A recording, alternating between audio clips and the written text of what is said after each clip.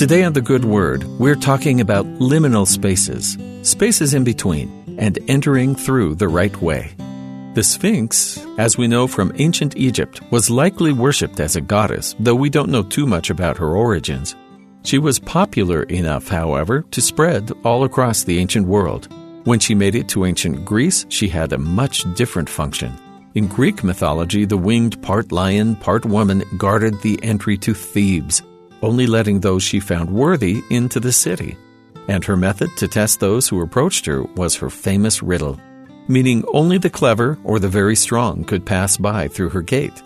The myth isn't very clear about where she came from or why she was supposed to be guarding the gate, but the Sphinx became a symbol of guardianship over passageways and transitions. Only those deemed worthy could pass through, even if that worthiness was not determined by anything more than having a guard there.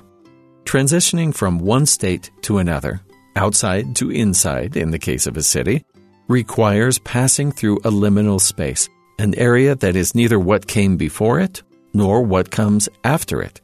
Transitions are marked by a door or a gate or a passage, something to show we've moved from one place to the next.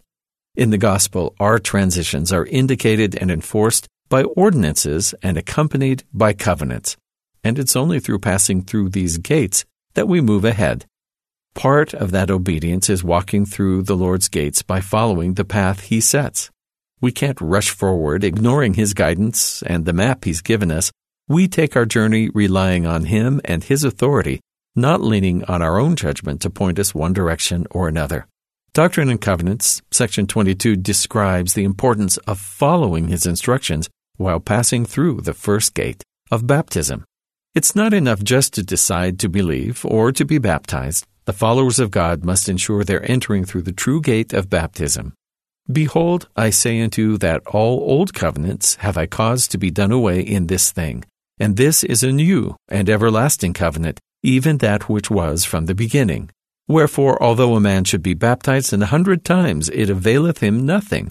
For you cannot enter in at the strait gate by the law of Moses, neither by your dead works. Wherefore, enter ye in at the gate, as I have commanded, and seek not to counsel your God. Amen.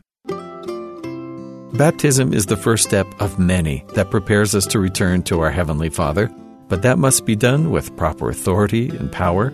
Without the accompanying promise between the Lord and His children, that act of entering the water has little actual meaning. God wants us to do His work properly, and so has given us the tools we need to do so.